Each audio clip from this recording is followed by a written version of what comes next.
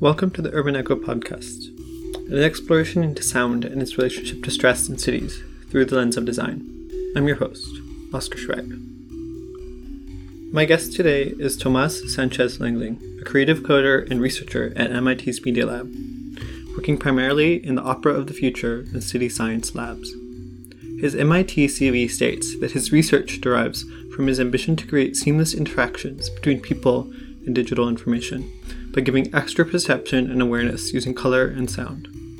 This is possible by enhancing human communication and perception through the augmentation of the human senses using technology. Also, his visual work ranges from organically propagated systems to self-rhythm visual art. He also works with different technologies and mediums such as light, colorimetry, hyperspectral cameras, sensors, radio frequencies, creative coding platforms, and electronics.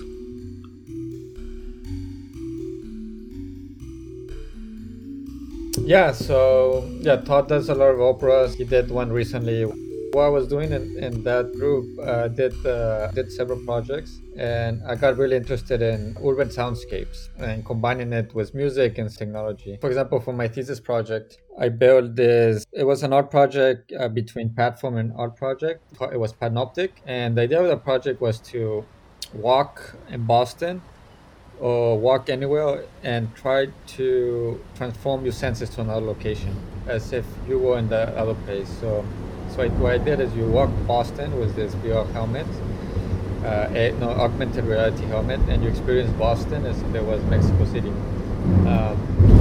So they so it is like a little bit that you put on this like physical thing on your head. You still see Boston, you still experience Boston, but what you see and what you hear in the city is like an overlay of what is happening in Mexico City. If the system detects there was an AI system that detected like trees, detected cars, detected several different classes in the street, and depending on those classes on the street, it will generate the music, not music but more sounds, more related to soundscapes in Mexico City. So it is like still experiencing the physical location, but your senses are being fed with other information from another location, which is kind of like imagine if you're blind, but you still sense other things. So that was the basic idea. The challenges with that project. Technological challenges, just getting in place this AI system, which I use this algorithm for segmentation. I had to train this neural network model, and then train it, and then I had to do all this in real time so you can actually experience it. And then I did in real time. You have to actually be in the street with this helmet, with this system that it can only be run with a big computer. So one of the challenges is actually just doing it in the streets because there was so much hype between virtual reality and augmented. Nobody was doing anything for the streets. It was inside of your lab or inside of your house. So I was trying to rethink this, like to experience the city that you live, you commute, you live most part of your life, and I wanted to create something that you can actually experience and also make it more personal and more real. So that's why I wanted to do something in the city and the streets. Because you had done other similar projects with AI and sound, correct? There was the one with color as well. So I did another project in the same group, which was it was around creating a soundtrack while you were walking in the city. And the idea of that project is similar to this idea that you're walking in the city and you can experiment a different soundscape. And the idea was also you go walking in the street, you have something that detects, for example, trees, colors. And depending on that information, in this project, it created a soundscape or music for you. And it's kind of like an idea of trying to augment your experience, making it a little bit different, your experience in the city or just walking. So there could be a number of applications like this. I mean, people have thought it for tourism. If you want to create a soundtrack for you, if you're traveling somewhere, something's automatically that creates for you. But this was thinking about like, you go walk. It kind of seems like, they're very related. You find most of your work is sort of cumulative?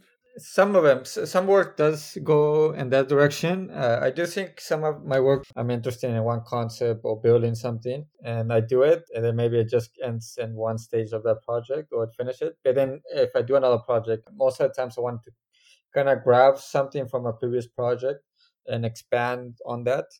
I like that because my skills on doing that, it grows a lot, then you can notice what was the difference between each one of the projects. There's this other project called Talking Drums. This was a project that I did in collaboration with Nicole Lier, which was also a student in Opera the Future, and was Yasushi Sekai, which is a PhD student in the current group that I'm with. And this project is called Talking Drums. And this project, it was inspired by this method of communication that's called Talking Drums. And this method of communication is that in communities in Africa was be sending messages by playing the drums.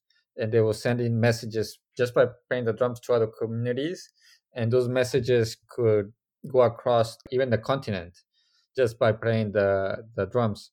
So in this project, we built like these little devices, circuits that hit a surface, and there will be another module similar to the one that hits, and it will be listening to those rhythms. They will be hitting rhythms. And the next device will listen to those rhythms and repeat the rhythms across the system. So we built these devices that make music. Then we expanded this project to something a little bit different, but using the same idea. We presented this project at the Astrofismos Chilean Biennale, and we used the same devices, but in this project we wanted to send an image through the pad notes. So we will be sending images through the music. Music is really abstract. Yeah, you have to understand it. It's like also like language, music is like language. If you understand the language, it just kind of sounds. It's random, almost random sounds, and it's the same as music in a way. So we wanted to send information through music, or using music as a way of sending information. So we transform an image through rhythmic patterns. There was a TV in the beginning and a TV in the end. TV in the beginning is the initial image, and these little devices are the ones that send in, reading the information, and the last one is the actual image that's been transmitted. And actually it's like super slow because it's sending like it's reading pixel by pixel. So just even like a really low resolution, it was like 2 days to send. What was interesting for me for this is using sound as a way of sending information. It's almost similar to the internet. It's radio frequencies. We cannot hear radio frequencies, but it still sends information. And radio frequencies are like all around us, and we cannot avoid them.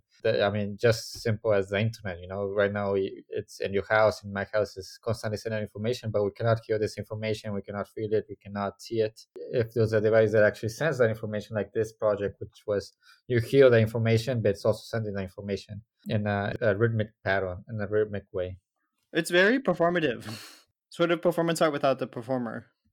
Yeah, yeah, exactly. Yeah. That's a good way to put it. Yeah, because you worked in a production company before, Quarzo? I was working in Mexico City with two of my colleagues, Mariano Montoya and Santiago Tron. So we started this company called Quarzo, and we were doing like art installations in Mexico City. It was mostly commission work or marketing projects. In the beginning, there wasn't that many technology installations in Mexico City or in Mexico. So, I was really having a lot of fun because we had like a lot of opportunities to explore different things with technology and art, and for installations and also for marketing, which was also new for me, but it was just interesting to work on that. I feel like your work at MIT has that same sense of performativeness. It's kind of a lightness to it almost, even though it's so interesting and complicated. Interesting connection between technology for performance and then kind of breaking down what you're doing now with urban soundscapes. Yeah, that's true. There's a lot of like formatic aspects of co-work at City Science at the Mia Lab, and there's a lot of performance in the project. So, and if you see it like that, there's a lot of projects that you can see it at that lens. Just looking at like the City School project with obviously the Legos. So you can also think about like a performance because you're moving the pieces around the table, and then you see the impact. You see it right away. But you actually have to touch the pieces. You have to move them. You have to collaborate. You have to talk with other people on the table, which is performance kind of style. But it's not recorded. Or there's no script, but still there's some patterns you follow. So what were you working on before the world shut down? Before the pandemic, I'm still working on those projects, and so there was maybe 2 or 3 projects that I was working on them last year, and now kind of they drifted like away because maybe they finished, but also are not physically there in the lab. But maybe the top 4 projects, which is was this in this project last year, which was Synesthesia Suite, and this project was a collaboration with Mary Bichno, which was a synesthete. She's a synesthete, which means that, well, synesthesia is this neurological phenomenon that your senses are connected. So when there's one sense that's activated or receives a stimuli, there's another sense that is activated. So, for example, although synesthesia is around hearing and colors, so when she hears a musical note, she sees something. And there's other people that, for example, have smell and sound, but it's really particular and really specific. So on this project, we tried to replicate whole synesthesia in a immersive performatic environment. So we did this performance, the Museum of Science in Boston, and we did it in the planetarium. She played the piano, and based on the notes of the piano, the projection in the dome was the color that she represented to the note. And also we built these garments with fiber optics that light up on the musical notes. Tried to recreate this immersive experience for the audience so that I could empathize to see what she sees in her head, more in immersive space. That project was really cool. I mean, we did it last year. We were planning to do it this year again, this performance, but didn't launch in the end. It's like this is the way, especially with this pandemic, that performance or the way we connect with art is going. If you want to speak more on where you would like to see this technology go to, or what the next level of it is. There's a good audience now. For example, this performance can be done online, and it could be definitely a new big audience that people can reach. I mean, the good things about the internet is, you can reach millions of people. Everybody can see it. And now that most people, I think they're more acceptable to watching, for example, a performance online because it's the only way you can do it. And I think that gives a lot of opportunity maybe to artists, but the only problem is now that they cut up all the art, grants. But I think it could be, whole situation could be used as a benefit for the arts at the same time. But this technology could be used also for performance if we wanted to do it online. What was the Bike Swarm project? This project was more in the urban planning of the city. Well, it is a project now with Alex Berker and with Justin Newman. And this project, what we did is try to increase the safety and joy of riding. And we did this by creating this lighting system that you put on bicycles. And the lighting system, what it does is synchronize the pulsating of the light with other bicycles around them. So if you're biking together, your lights will pulsate at the same cadence. So it's kind of like you're riding together to increase your visual presence and to increase safety and visibility. We build these devices that you strap on, for example, shared bicycles, and you ride it. And if somebody is behind you in front, the light will pulsate at the same frequency, kind of signalizing that you can ride together and it's better to be in more numbers than alone. So this project we did last year, and this project we're trying to actually make a venture out of it. Between Alex and I, we got accepted in this accelerator program at MIT called DesignX. And the idea is to launch these devices or program across different cities in the United States. Yeah, I could see them on city bikes. City bikes, exactly. This project has been a little bit weird now because of the pandemic, but we were trying to take it into a different approach so we can use it now or see a way that we can actually bring it to the street. But yeah, the idea is that you put it in city bikes or it's already embedded in your bicycles and you just ride. And if you find someone, you can ride together. But maybe now with the pandemic, we were thinking it's good that it synchronized the lights because it kind of signalizes that you're already in a social distance, you're already in a distance while you're riding in the city, Trying to launch it if we can do it during these weeks or months. What aspects of the soundscape during COVID-19 do you think will persist after the regulations are lifted? One of maybe the benefits of this quarantine or these measurements is that it's good for the environment, and because of this, you can actually appreciate a lot of the sounds in the city and the sounds of different locations. So you won't be hearing the same car noise, traffic noise. Maybe you won't. I mean, maybe you won't hear the same amount of sirens. So that's actually really interesting because the sounds are completely different now. Maybe the first days there was a lot of sirens, there was a lot of police. Now there's not that many sounds. So I do think there's a relationship with the sounds and what's happening actually. And for example, the COVID, if you appreciate those sounds, you can hear those little differences that changes day by day. But I think you have to be patient and actually hear them and hear what's happening. And how do you think this might affect our public spaces going forward, sound wise? Because now that there's this like social distance, that is gonna be in place, for example, for a couple months or weeks. It's gonna take at least some time to be in like kind of normality. And because of that, just by the social behavior of people won't gather together as much, and because people don't gather together as much, there's just different sounds because of that. But just because of that small factor, people gathering together will make different noises in public spaces, because public spaces, almost you bring your family, maybe you come with friends, and you just maybe do something, you play. And probably those are going to change slightly. I don't know into what degree, but I can imagine something like that could happen. And then if you were designing a utopian city from scratch, what would it sound like for you? I actually like a lot of sounds. Like, I think I like a combination of sounds. Hearing people yelling, like in Mexico, from a city called Guanajuato. And in this city, it's kind of valley, and there's so many. You hear so many sounds if you live near the hill of the mountains. You hear all the sounds from the city, kind of like a big echo that you hear people talking down in the alley, and you like up in the hill.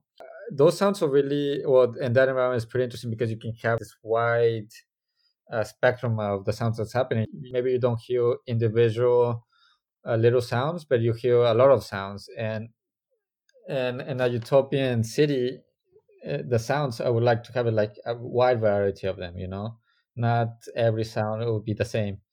So maybe the one day there's a lot of sounds of dogs or animals, and another day another sounds of birds, and another day maybe just cars, but it's good to have a wide variety of sounds in cities, and not just constantly the same sounds of cars maybe, or people.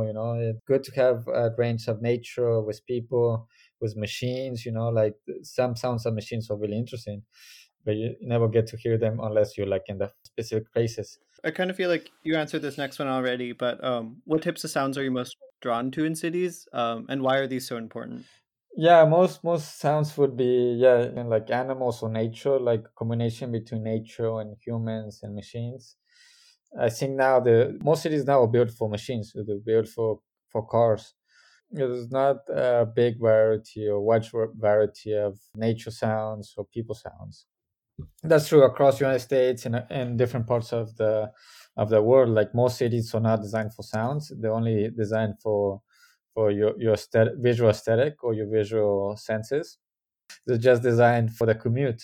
So I mean, in general, there should be some way to quantify your sound experience in the cities. And I mean, the sounds I would like to hear is, yeah, a big combination of sounds. Yeah, and sometimes quiet as well.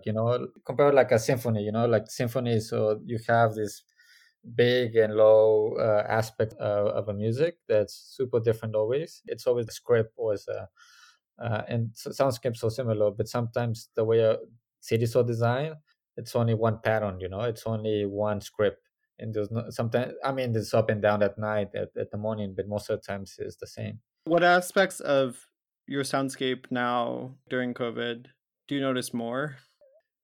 I mean, yesterday, this weekend I was walking, I did hear more birds.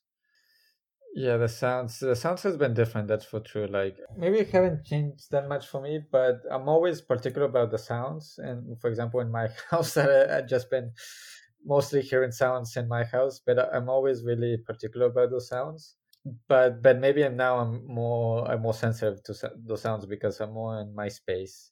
I mean, in my house, I've been listening to like heat sounds, sounds from the street, or the neighbors. I've been hearing the neighbors.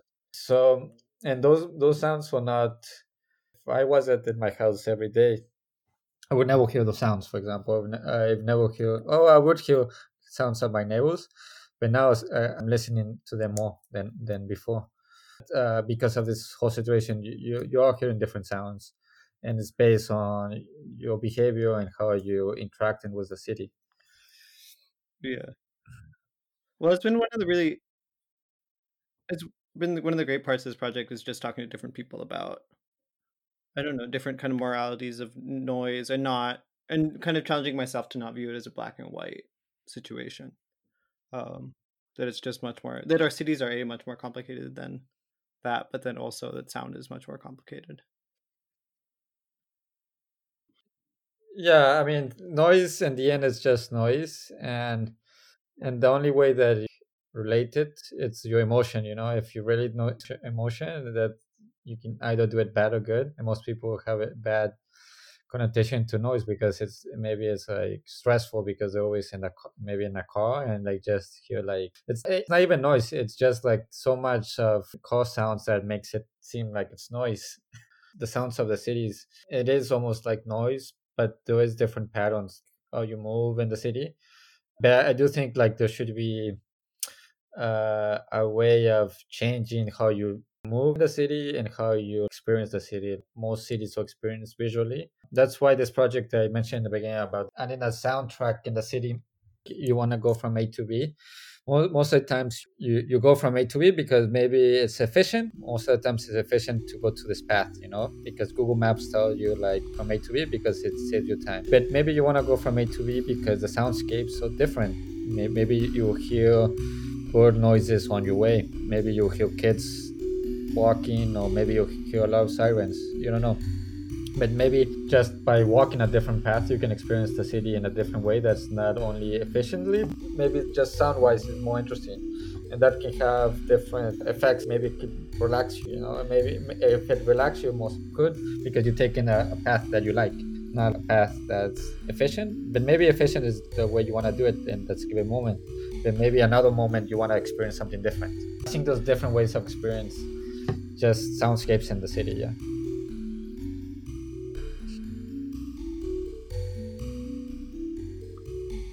Thank you, Tomas, for sharing your research with us.